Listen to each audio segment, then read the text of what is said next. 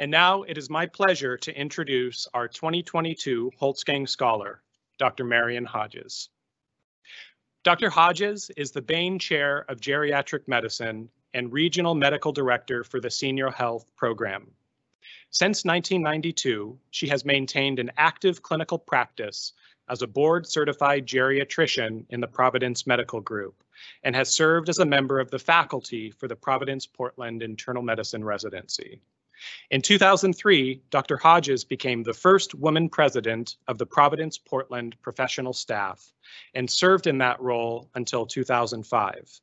She also participated as a clinical leader on the Oregon Community Ministry Board for over 15 years. In 2005, Dr. Hodges joined the staff of the Providence Center for Healthcare Ethics to deepen her focus on ethics and palliative medicine education. While there, she was a part of the leadership team that started the Connections Palliative Care Program. In 2011, she received Providence Foundation support to work on a tool to help support families of patients with dementia. That tool turned into the book, Help is Here, When Someone You Love Has Dementia, co-written with Anne Hill, who's also here with us today, the daughter of one of Dr. Hodges' patients. In 2016, Dr. Hodges was nationally honored with the Hastings Center Cunniff Dixon Physician Award in recognition of her leadership in advancing the art of medicine for patients near the end of life and for their families. And to be there back in 2016 was such a momentous celebration for both Providence and Marion. And finally, in my judgment, Marion epitomizes the confluence of wisdom, integrity, and compassion. While our tenure at the center did not overlap, she clearly was and remains a signal bearer of the culture of ethics at Providence. We could all do well to model the attributes of those rare medico-moral wizards that we have the privilege to encounter. Consider this an invitation to spend the remainder of this hour learning from Providence's finest. Please help me welcome Dr. Marion Hodges.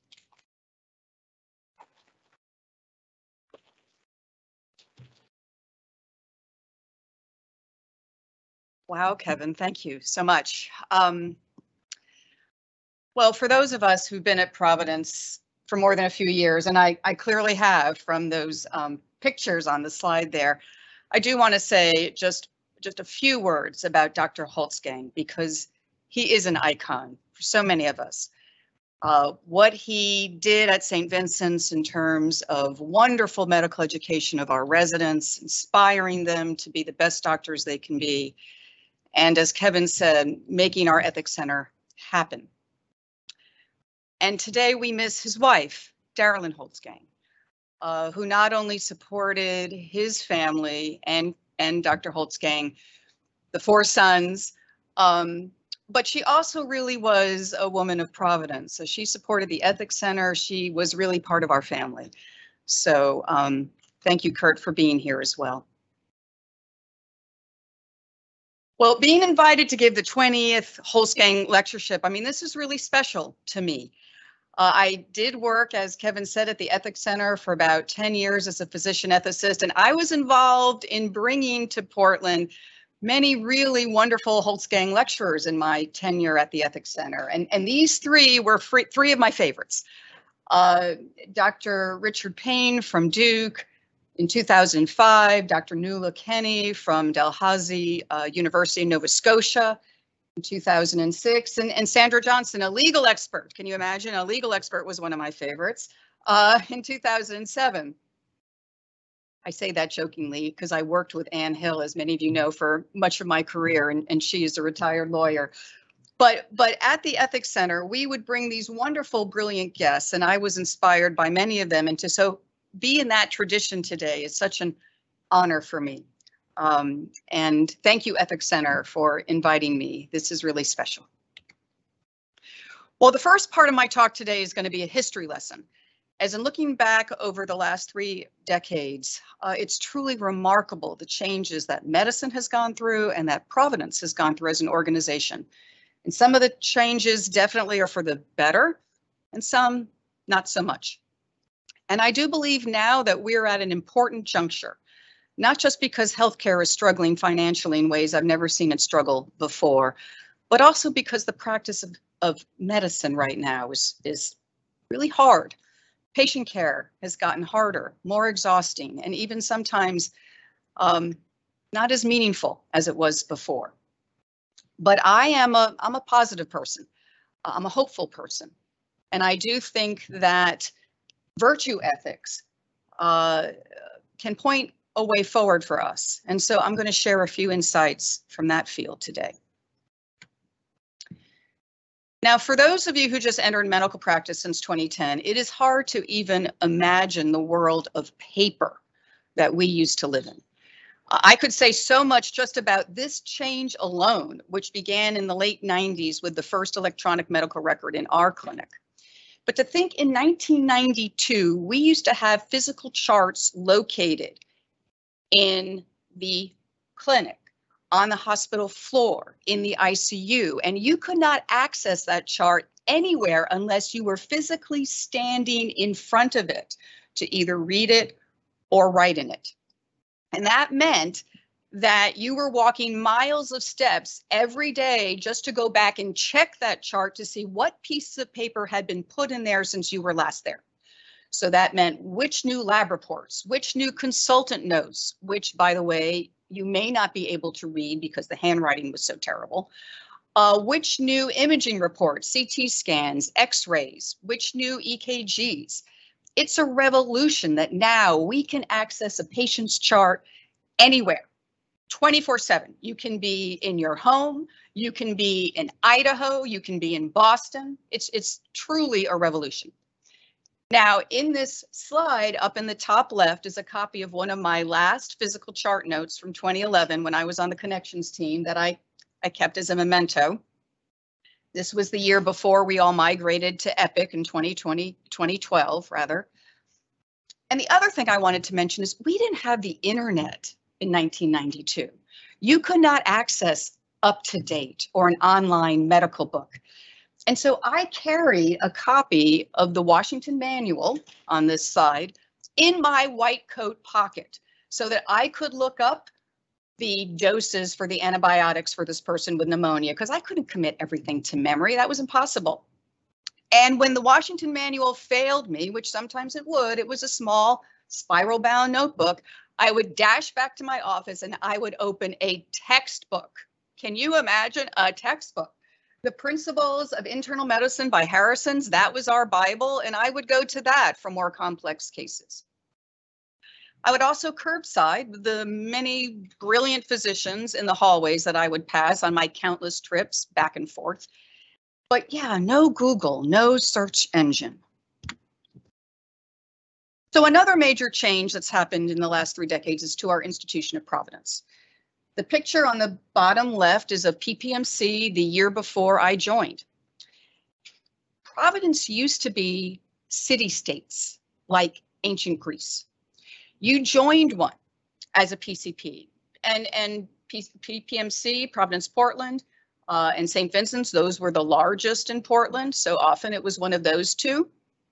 And you had nothing to do with anything outside the walls of your clinic or the walls of the hospital that you admitted patients to. Providence had no overarching presence as a company. The office up in Seattle had really no power over us in our city state. It was all local. It was all self-sufficient within. And it was pretty homey. I mean, I knew our chief executive at Providence Portland by his first name. I knew most of the consultants that I referred patients to by their first names. But starting in 2001, there was a new process of regionalizations where the hospitals began to connect to each other over policies and procedures, over their medical staff and sharing them. And I'm sure there were lots of reasons for this, like economics being a major driver. But simultaneously, the system office grew in power and influence. And it's to me, amazing that now coming to work at Providence, joining it, for instance, in 2022 as a new provider, It's not joining a city-state. We are now a $25 billion corporation in 7 states, the 7 states in the dark gray here. And for me, that is a big change, this hugeness now that Providence is. Well, back in the 90s, you also had 3 main kinds of physicians in the hospital. You had primary care providers, surgeons, and medical subspecialists. And this meant that the PCP followed a patient of theirs who was admitted to the hospital everywhere.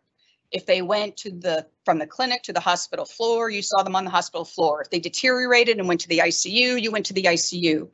If you were on call and the patient deteriorated in the middle of the night, so that there they were on the hospital floor and their blood pressure bottomed out and they had to go to the ICU, I would be called physically to leave my home and go to the ICU and write orders on that patient.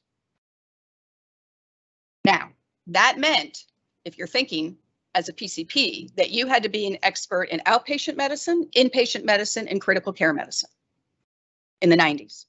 And that was not a sustainable existence, particularly as over that decade, medical therapeutics, advances in technology burgeoned. I mean, the world exploded in new things in medicine, not to mention the computer. And as all of that happened, inpatient medicine changed. So in 1999, our first hospitalist service at PPMC started, which meant that now as a PCP, I could admit to an inpatient hospitalist who would follow my patient in the hospital. I didn't have to run from home into the hospital at night.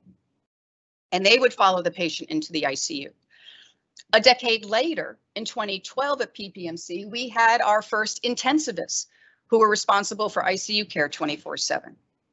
So this change of going from PCP doing it all, super doc, to having these 3 groups of providers, this is a huge change. And I'm going to come back to it later.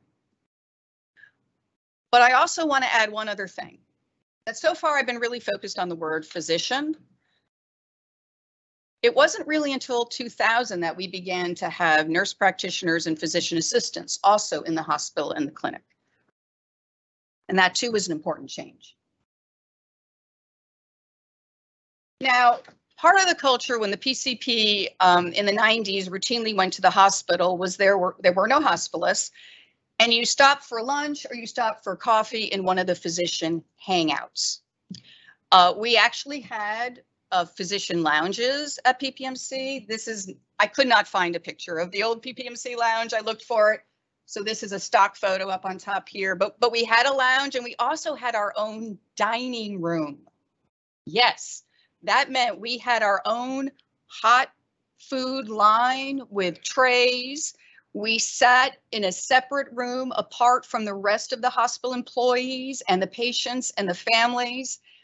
When I came to PPMC and joined the faculty there, I was the 2nd woman in our faculty. St. Vincent's at that time had actually had no women faculty. They got those later. I was the 2nd. And I was pretty, shall we say, not really interested in going to the doctor's dining lounge. It wasn't a very comfortable place for me. I would walk inside and there might be one other woman attending because there were so few at PPMC at that time. It was mostly white, older men. I was 35, they were older, virtually no people of color. But my boss at the time, Mark Rosenberg, he encouraged me. He said, Marion, you got to go there once a week. You got to get to know people. Just do it. And so over the 90s, I did do it. And I got to know many of those physicians quite well. And as it turned out, they became really formative in my career, those relationships.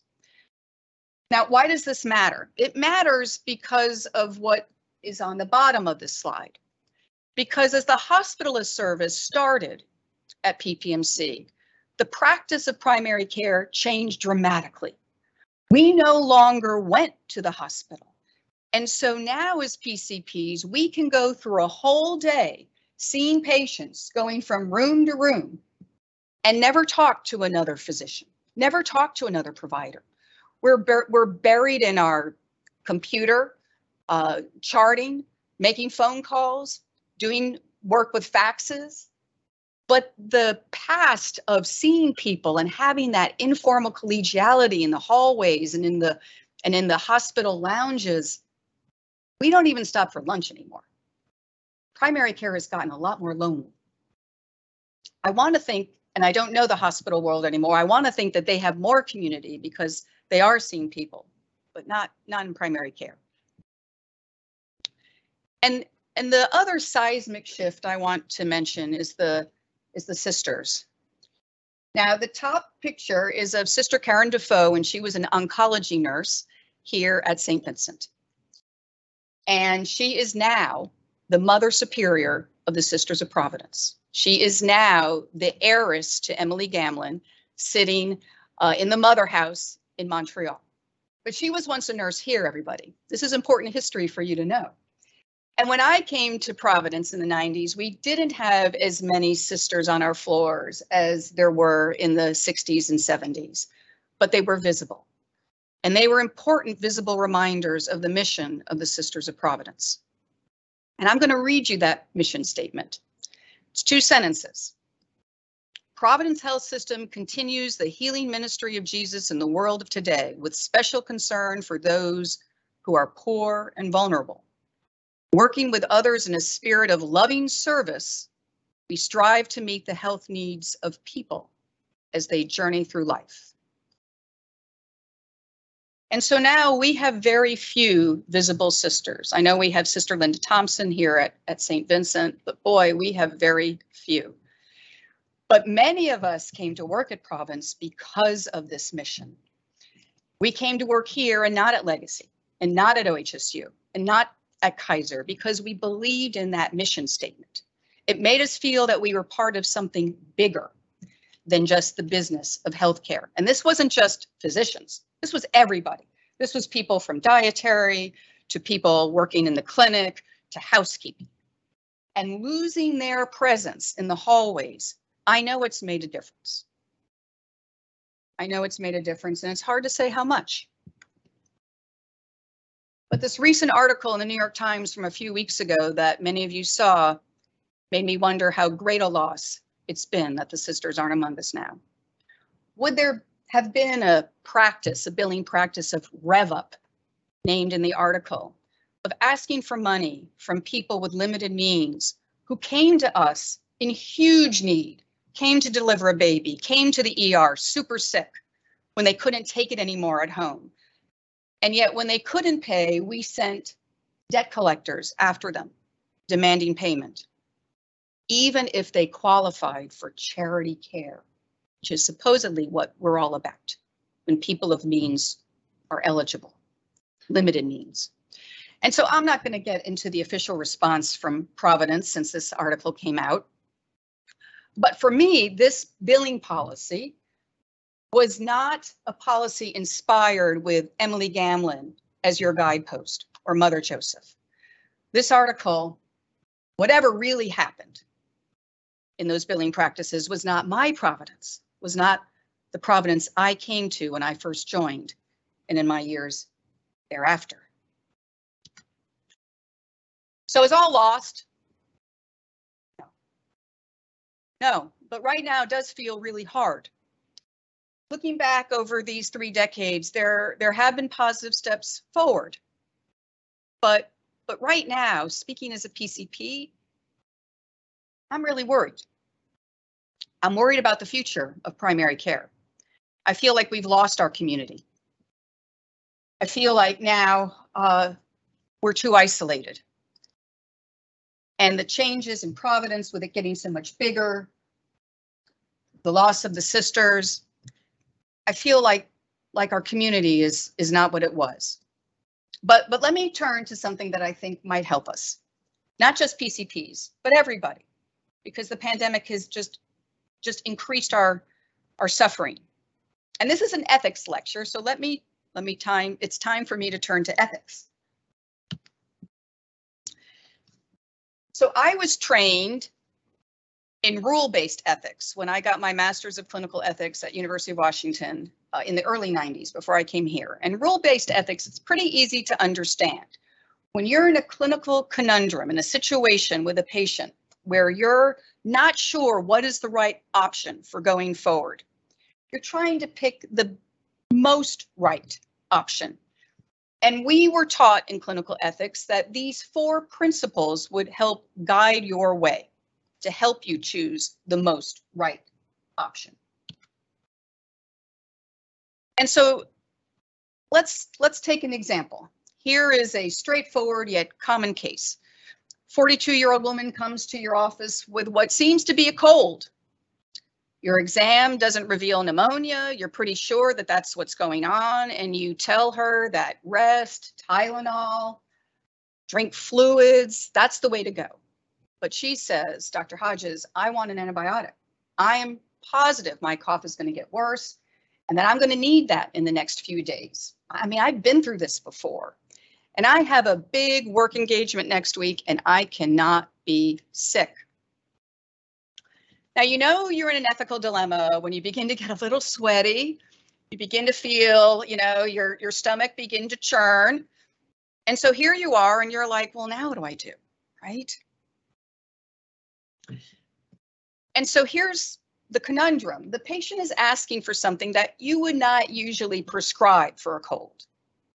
And so in rule-based ethics, led by Beauchamp and Childress, there are 4 principles that you would dissect as you were trying to figure out what to do next. So let me run through this briefly. So with autonomy, in this case, the patient is telling you they want the antibiotic. That's their preference. And it's important for us to respect patient preferences. But beneficence would tell you to do the right thing by the patient. And antibiotics are not the treatment for a standard cold. There is no known benefit for a virus with an antibiotic. With non-maleficence, that's the principle of doing no harm to a patient. Well, an antibiotic might do harm. You could cause an antibiotic-associated diarrhea, Clostridium difficile. They could be super sick because of that antibiotic. And then finally, justice. Prescribing an antibiotic here would not be standard of care. How would you feel if you had a medical student with you and they were watching you doing something that was not standard of care because the patient said they wanted it? Would you be okay with that? Would you be okay if your colleagues all knew about that? So in rule-based ethics, you look at where the principles point you, the majority of principles. And here, 3 of them, the vector is all behind those 3, pointing you not to give the antibiotic. And so you would be ethically justified saying to the patient, no, I'm sorry, I cannot do that. I'm not even sure that you're going to get the cough you're worried about, but we'll deal with it when the time comes. But what about the character of the clinician? Are you even thinking about that in a situation like this? Not usually. We usually think that clinicians are acting on the best interests of the patients. We're not thinking that this clinician is choosing what they're doing because if they don't give an antibiotic, they might get a kickback. They might get more money. We're not thinking that. But virtue ethics, I think, are important for us to think about. Not necessarily for that case, but I want to spend some time explaining what they are, because I think they're important for where we're going in the future. Virtue ethics are about character. It's beyond decisions and the deeds to the characteristics of the agent, because there's a difference between what we do, our actions, versus our motives, why we do it. Virtue ethics looks at motives. Aristotle said an action can be right without being virtuous, but an action can only be virtuous if performed in the right state of mind. And in healthcare, virtues derive primarily from being in relationship to others, to patients, and to clinicians. Now, we want as providers, as physicians, to promote an ethic of caring, which Carol Gilligan first described in the 1970s. And that ethic of caring means to promote the welfare, the good of another, willing to act on behalf of someone else, which is what patient care is all about. Beauchamp and Childress, in their Principles of Biomedical Ethics, that rule-based ethics tome that I first studied, They didn't have a chapter on virtue ethics till about 2003, their 5th edition. We're now in their 8th edition. But when they did include that chapter, these were the 5 virtues that they thought we should be thinking about in the practice of medicine. And they thought that these were the most essential for a healthcare professional. And yes, there are other virtues. There's honesty, there's patience, there's modesty. But today I'm going to concentrate on the 5 core virtues of Beauchamp, didn't mean to mispronounce that, Beauchamp and Childress, which are accepted in the canon of literature even today. So compassion, that's Florence Nightingale in the Crimean War. I think we know compassion when we see it. Compassion is the active regard for someone else's welfare, which is shown in acts that are to alleviate the suffering of someone else, particularly with an emotional response of kindness and sympathy. Compassion is not empathy. Empathy is when we imagine someone else's experience, we kind of imagine being that person, but it's not sufficient, because what's really needed is that humanizing response of kindness, of tenderness, of sympathy, which empathy alone cannot guarantee. And so compassion, for all of its good, if it's not balanced, it may cloud our judgment. We may look at somebody in horrible pain and because of our compassionate response, say, you know, they're asking for prescription pain medicines, I'm going to give them that prescription because they just look so awful. But that might not be the right thing to do. And it's also true that if you're in constant contact with other people's suffering, which has been true during COVID, that we can be overwhelmed. Our compassion source within us can dry up. We call that compassion fatigue. And that can be a challenge. But I don't think any of us would disagree that compassion in clinicians is one of the most important virtues. Compassion is ideally accompanied by discernment, the virtue of discernment. And discernment is that capacity to choose the wisest course of action in a very difficult situation while having some emotional detachment. It's being able to look at that patient in horrible pain and saying, you know, I could give that pain medicine because they're asking for it, and I want to alleviate their suffering, but I don't think that's the right way to go. I'm going to order physical therapy or acupuncture. Aristotle called this phronesis. He recognized discernment, and that translates into practical wisdom. And that's definitely an important virtue in clinicians. Some think this is the most important, trustworthiness. It presupposes that you're competent, that you know what you're doing, but beyond that, you're dependable. You're dependable, that you're committed to goods beyond your own needs to helping the person in front of you, that the care team can rely on you, that your patients can rely on you. And this doesn't happen like that. This is a virtue that grows over time. People have to see you over and over again being dependable. You can be compassionate in a single moment, in a single encounter, but trustworthiness is earned over time.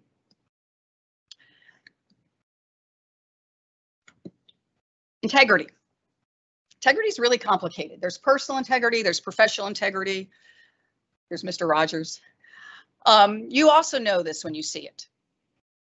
Beauchamp and Childress describes 2 aspects of integrity: that we're faithful to moral norms, yes, but beyond that, that we're willing to stand up for those moral norms and defend them, if necessary, publicly, even in the midst of adversity. So for instance, I may have a patient in front of me who I think, you know, they really shouldn't be driving anymore. My clinical judgment says that it's time for them to stop. But the patient in front of me says, Dr. Hodges, I have to keep driving. I mean, driving is what I need to do. I can't imagine being marooned at home. And so my professional integrity, my faithfulness to the standards of my license and to the community, the public safety of the community, is I'm like, well, I understand that, but we're going to have to work together on how you get places, because I do need to report you to the DMV. Now, during COVID, we had lots of threats to our professional integrity. We had patients and families who didn't want to wear masks. We had patients and families who insisted on ivermectin when we had no evidence to support its use. We had lots of times where standing up for what we thought was right was really challenged. That was super hard and continues to be hard. Oh, I got ahead of myself. Here's Mr. Rogers. Conscientiousness. Conscientiousness is a form of self-reflection on our actions, as good or bad, right or wrong, virtuous or not, but it's acting with intention. It's carrying ourselves to do something after we've weighed it and decide it's the right thing to do.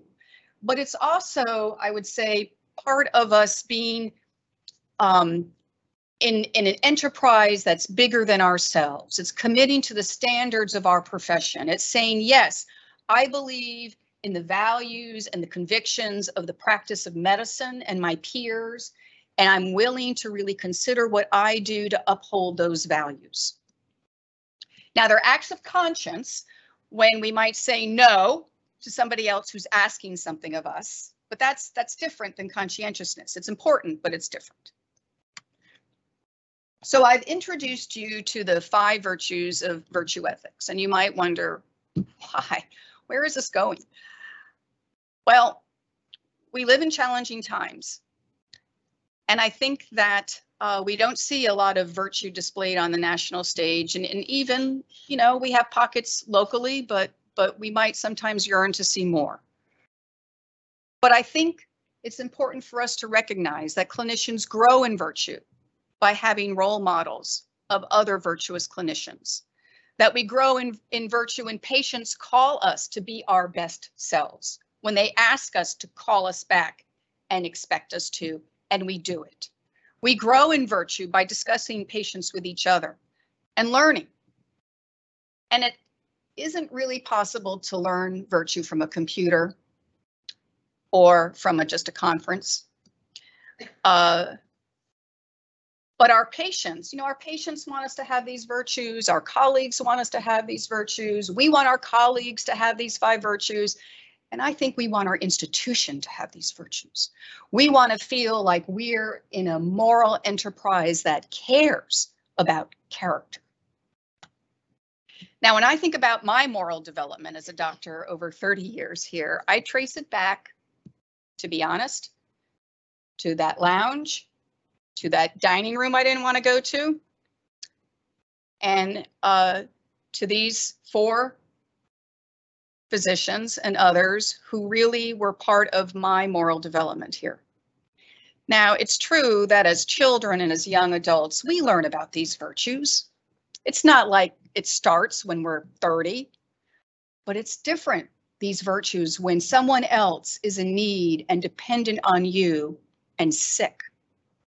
These virtues are grown and need to be nurtured in a different way when you're responsible for the welfare of someone else. Now, I had other people besides these 4 wonderful physicians as part of my moral development. I had fantastic nurses. I had surgeons. I had my colleagues in medical education. And so by all means, it was more than Dr. Patterson, Maunder, Walta, and Wernick, although they were critical to me. But how I take care of patients, how I prescribe the therapies I give now, to be honest, it wasn't anything I learned in the 90s. Medical care has totally changed, right? But my character, how I was shaped professionally by these individuals, that has endured. So we talked about rule-based ethics. Yes, we want to do the right thing by our patients. But for me, medicine, you know, it's not just been about doing the right thing. It's been about what's my character? Who am I bringing to each and every encounter that I have? It's been a moral journey of both doing the right thing and character. Now, there are landmines. There are landmines. I'm going to talk about this case, although there are multiple other examples I could have given. So say there's a 96-year-old woman with end-stage dementia and a pacemaker placed years ago. And last year, she's had more suffering, strokes, and the daughter really believes her mother would not want to live this way. She would not want to have her life prolonged. And she says, is the pacemaker prolonging her life? Because if so, I want this turned off. She would not want this. And you listen to her and you agree, you know, this is keeping her alive. This is like life-sustaining therapy. And if she would not want this, we do not have to keep it.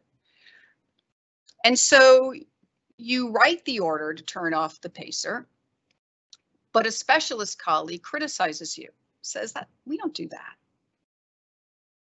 And you're like, huh, what? And you want to support the daughter. I mean, you've thought about this. You think this makes sense, that this promoting their goals. But then you go home and you're like, wait, was I a good doctor for turning this off?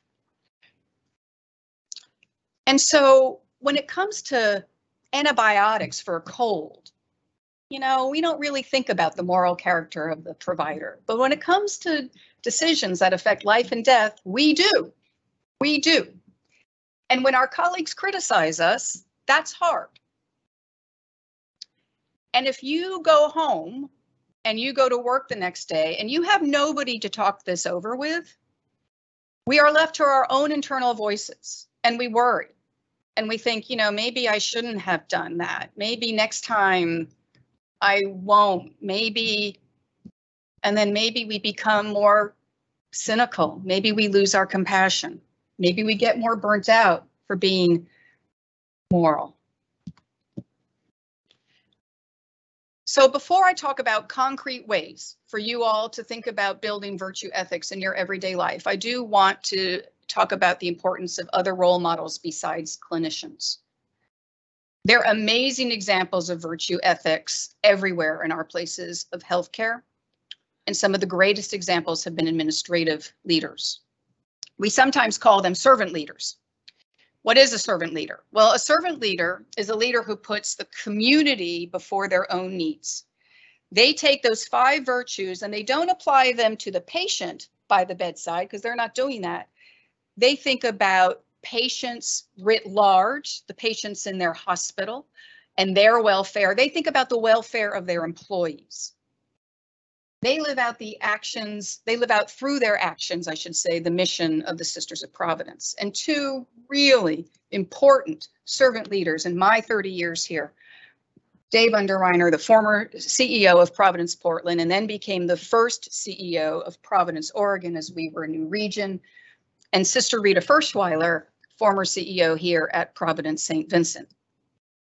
And servant leaders, they make tough decisions that maybe are not very popular. They make decisions to cut programs. They make decisions to move St. Vincent from downtown Portland to the West Hills, to farm country, where like there's no people and everybody's going, Sister Rita, what? What? But if the servant leader is someone that you trust, which is part of what a servant leader is, and you know that they have your welfare at heart, you follow them. You follow them. And right now at Providence, we don't have as much servant leadership visible here as when I started here. I don't sense the same trust in our leaders as we used to have. And I really yearn for Providence to have more abundant servant leadership. We need it.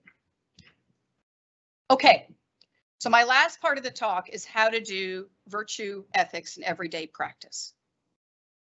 So in healthcare, virtues derive from being in relationship to others. I've said that. You can be practicing solo. You don't have to be in a group practice, but you need to be connected to others, either through your professional organization or through some other network. But overall, the goal is lifelong nurturing of these shared commitments because they can ebb. Virtues don't necessarily just keep going on their own. They need to be nurtured over time, and they can be eroded if your team is not committed to them. I mean, think about when you're a parent. You say, oh, I don't want my kid to get in with the wrong crowd, right?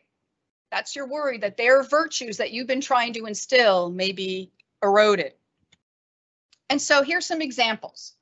Many of you know Schwartz rounds. That has been our hospital rounds where we've had a chance to get together and talk about really challenging situations in the hospital. Often it's a patient very, very sick here in our hospital for weeks, many people involved, their therapeutic dilemmas, their ethical dilemmas, and this is a time for us to debrief that and say, wow, you know, what are the learnings we can take away? And also for people to relive the struggle, And it's a great source of balm for hospital-based clinicians. I think we need to do something like this in the clinics because we don't have anything like this in primary care. I think we need to have a place where we talk about really challenging patients, and we know who they are in our practice. They may be the unhoused. They may be the chronically ill who call all the time because they have no family support. But I think we can think about doing that. We could do a monthly clinic or team lunch. And I think this is particularly important when I think about young clinicians. I think that they need to hear how we discuss our decision-making process, how we wrestle with things, what guides us, what principles. I think it's especially important that we mentor new providers, that they have one person that they can meet with maybe monthly, at least, maybe more often. And we're not just discussing quality improvement targets, coding for billing. We're actually discussing patients.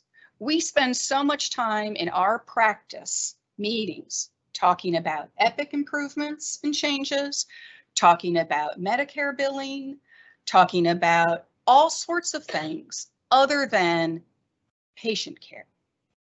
How, why we came into medicine to begin with.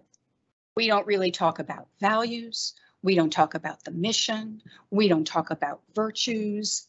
Not really. I think we should be. In my own experience as the Senior Health Medical Director, our geriatric mini fellowship, which we launched in 2018, I think it's been an example of virtue ethics, but we did not intend that. We set out to have a curriculum for primary care providers to learn geriatric medicine over 4 weeks for PMG providers. And there are 4 weeks in a 6-month period. Each week is focused on one of the M's of the age-friendly healthcare principles. And we knew that we needed to do this because there are never going to be enough geriatricians. There just won't be enough of people like me. And so we have to geriatricize primary care. And this fellowship, we've drawn PCPs from Portland, from Medford, from Hood River, from Newburgh, and they are entirely released from their practice for their 4 weeks. They're with us from 8 to 4, Monday through Friday, me and my faculty. I have led this, co-directed this with Colleen Casey, the Associate Director of our Senior Health Program. And we discuss patient care. Yes, we teach them new concepts, but we discuss cases. We discuss clinical medicine. And what we found was really surprising after we surveyed our first cohort that graduated. They said, this connected me back to the heart of medicine. They told us in our surveys that they were less burnt out. They told us that they felt more energized. And a year later, they were more confident and satisfied with their practice of medicine still than at the time that they left the fellowship. And so why? And that's not what we had as our goals for the fellowship. It was all about geriatric medicine. But this, well, I think it grew their competence and confidence. Yes. And I think it opened their eyes to how to be compassionate to older adults in ways they hadn't thought of before. and to those families of those older adults. I think it showed them how to have practical wisdom in making clinical decisions about persons with dementia. I think it showed them how to just think about patient care in new ways, yes, but I also think that for the first time since these people went into practice, they had a community. They had 6 other providers that they had lunch with Monday through Friday. They got to sit in a room and talk to other primary care providers, which they really hadn't done since they started going from one exam room to another. It was a communal experience that gave them connection with other colleagues. Now, Dr. Rosenberg, Mark Rosenberg on this slide, hired me to come to work 30 years ago at Providence. He's been my #1 role model for virtue ethics throughout my career. And during the pandemic, we saw further erosion of our community and our provider team at PMG Northeast as we became so stressed about day-to-day work. And what Mark did was he said, let's have an hour every week that we connect on Teams virtually, and we don't have any agenda. He called it Connecting Conversations. And wherever people were in that week, our providers at PMG Northeast, we would log on and we would talk to each other about our struggles with the pandemic, about our worries, about the future, about how are we managing these patients in all of this gear. We talked about it. We talked about our suffering. And although with my schedule, I had a hard time joining these sessions, I know from my colleagues how this sustained them through the pandemic. We're still doing this meeting, not as frequently, but they're still connecting. And my last example for today of virtue ethics that I want to talk about is this. I think I was motivated to do this talk in part in reflecting not only about my early years here at Providence, but and what sustained me, but also about what has sustained me in the pandemic. And I think when I was reflecting, I was surprised by what I thought about. 4 years ago, I hired a geriatric nurse practitioner to take over my practice when I retire, which is soon. It's a month from now. And yet when I hired her, I was really kind of worried. I was like, wow, she's a new nurse practitioner. She's going to sit in an office with me. Am I going to have the time to really talk to her about all the questions she's going to have? How is this going to be for me? I'm already so busy. Am I going to resent having her there? And on the contrary, my relationship, he's put up with my mess. My relationship with Mary Beth Kiebrick has really helped sustain me. We talk about cases when she's troubled. And even, we talk about cases when she's not so troubled, just to talk about geriatric cases. We love that. And that was the original goal we had, to talk about her problems or her concerns. But over time, I started talking about my patients and what I was worried about. And should I do this, Mary Beth, or should I do that? And so we have problem solved together. We inspire each other. We have connected. And this has helped give my work meaning, this relationship over the last 4 years. I didn't realize how much I needed to connect with someone else to help feed my art of medicine and what it means for me to be a good provider. Has it been more of my time? Yes. Do I think of it that way? Not at all. No. Because this has been about meaning. This has nurtured me. So in closing, I ask you to really reflect on how you get meaning. And after this talk, what is your next step? I think for all of us, we want to be virtuous healthcare professionals, but it is a lifelong journey. So how do we commit as individuals?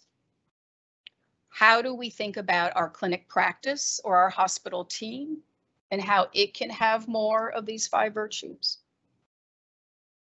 How do we think about Big Providence and how we can help Providence to be more virtuous?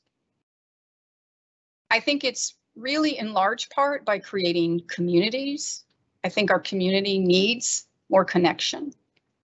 How do we do that? And I don't have the answers.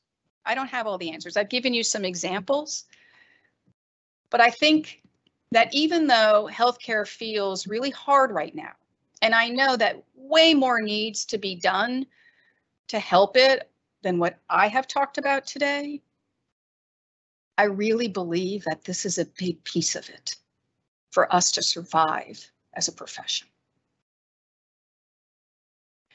So when you leave here today, before you get totally tangled in your to-do list and buried in Epic, I am commissioning each of you, especially the clinicians in the audience, to write down the one thing that you're thinking about right now before you forget it.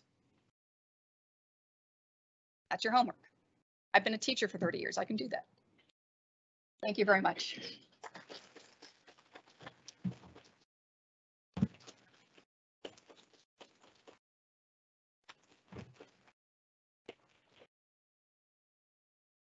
Well, thank you so much, Dr. Hodges. I hope that this has been an opportunity for us to not only benefit from Marion's wisdom, her experience, but also her integrity, but also to hold a mirror up to each of us, to our health system, and to healthcare more broadly, so that we can take those steps to derive meaning from our practices. And with that, I'm guessing at least one or more of you may have a question that you'd love to ask, and begin maybe even sensing out your homework assignment real time with your colleagues. Dr. Holtzgang. First of all, thanks very much, Marianne. That was outstanding. Okay, that was outstanding, and I think that two things that are so important and are big complaints that I hear from non-medical people. I just don't have the same relationship I used to have with my doctor. Professionalism is so important. I have a feeling that when I've discussed it with doctors before, that a lot of times they aren't allowed time to establish those relationships, and that does take time. And it means so much in the care of the patient. The patient has to have that trustworthiness, as you say.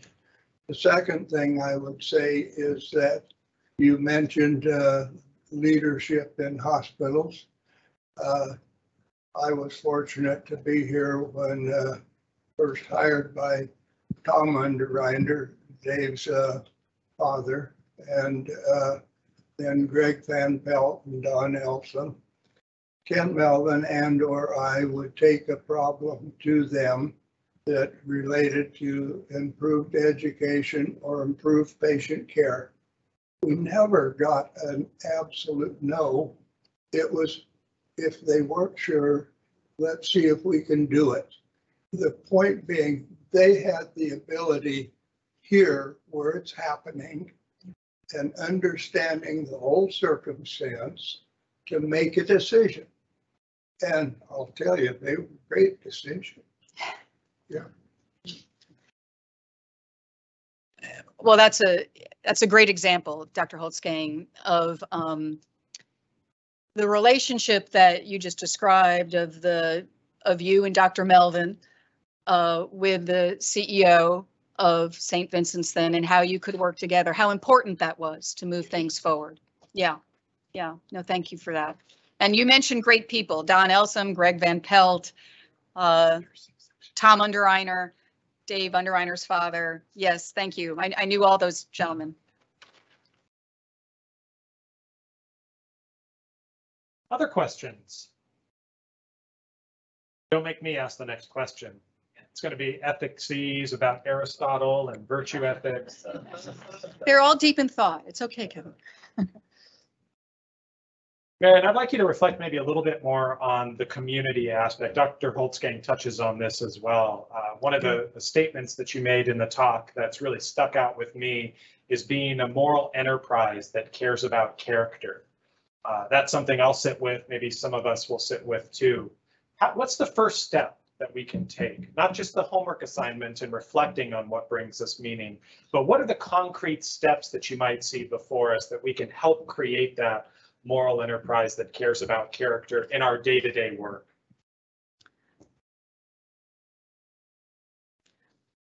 Well, it's a good question. And I know that for me, and I think for almost everybody here, the computer has been a real mixed blessing, right? So instead of having to run back and forth to a physical chart all the time, now it is something that I can open 24/7. I can't just leave it at the hospital or in the clinic. And so I think that the only way that we're going to be more open to community is to figure out how to get our arms around Epic. I think that it's dragging so many of us down because the work never ends. And it used to have an ending. It used to have, I mean, it was easier, it was hard to have a balanced life as an adult with a family and a job, but today it's a lot harder than it was. And so I don't have the answers, Kevin, to your question. I wish I did, but I think that, you know, I'm on the brink of retirement. I look at Mary Beth, I look at my senior health team. I want them to not leave medicine. I think we have so many wonderful clinicians who are considering early retirements because they have lost that connection to community. And so I really beg all of you guys, we've got to figure this out. We can't be a slave to something that's going to make us lose the joy of medicine and lose our connection to this as a moral journey. Because if it's not a moral journey, if it's just a business, if this is just a job, it's too hard, not worth it. I think for me, it also gets back to one of the founding metaphors that we've used to think about ethics at the Ethics Center, which is a paraphrase by somebody with a BR in front of his name, a brother of all things. Brother David Steindl-Rast paraphrase, ethics is how we behave when we decide we belong together. And what I'm hearing is that there may not be a lot of belonging together in the rough and tumble of the chart note completion and our to-do list tasks. So how can we start to foster that community where that moral activity starts to emerge from? And I think that that's it's a siren song for where we need to go in healthcare today. Thank you for that, Dr. Hodges. You bet. A last question, comment? Well, how about we show our appreciation to Dr. Hodges?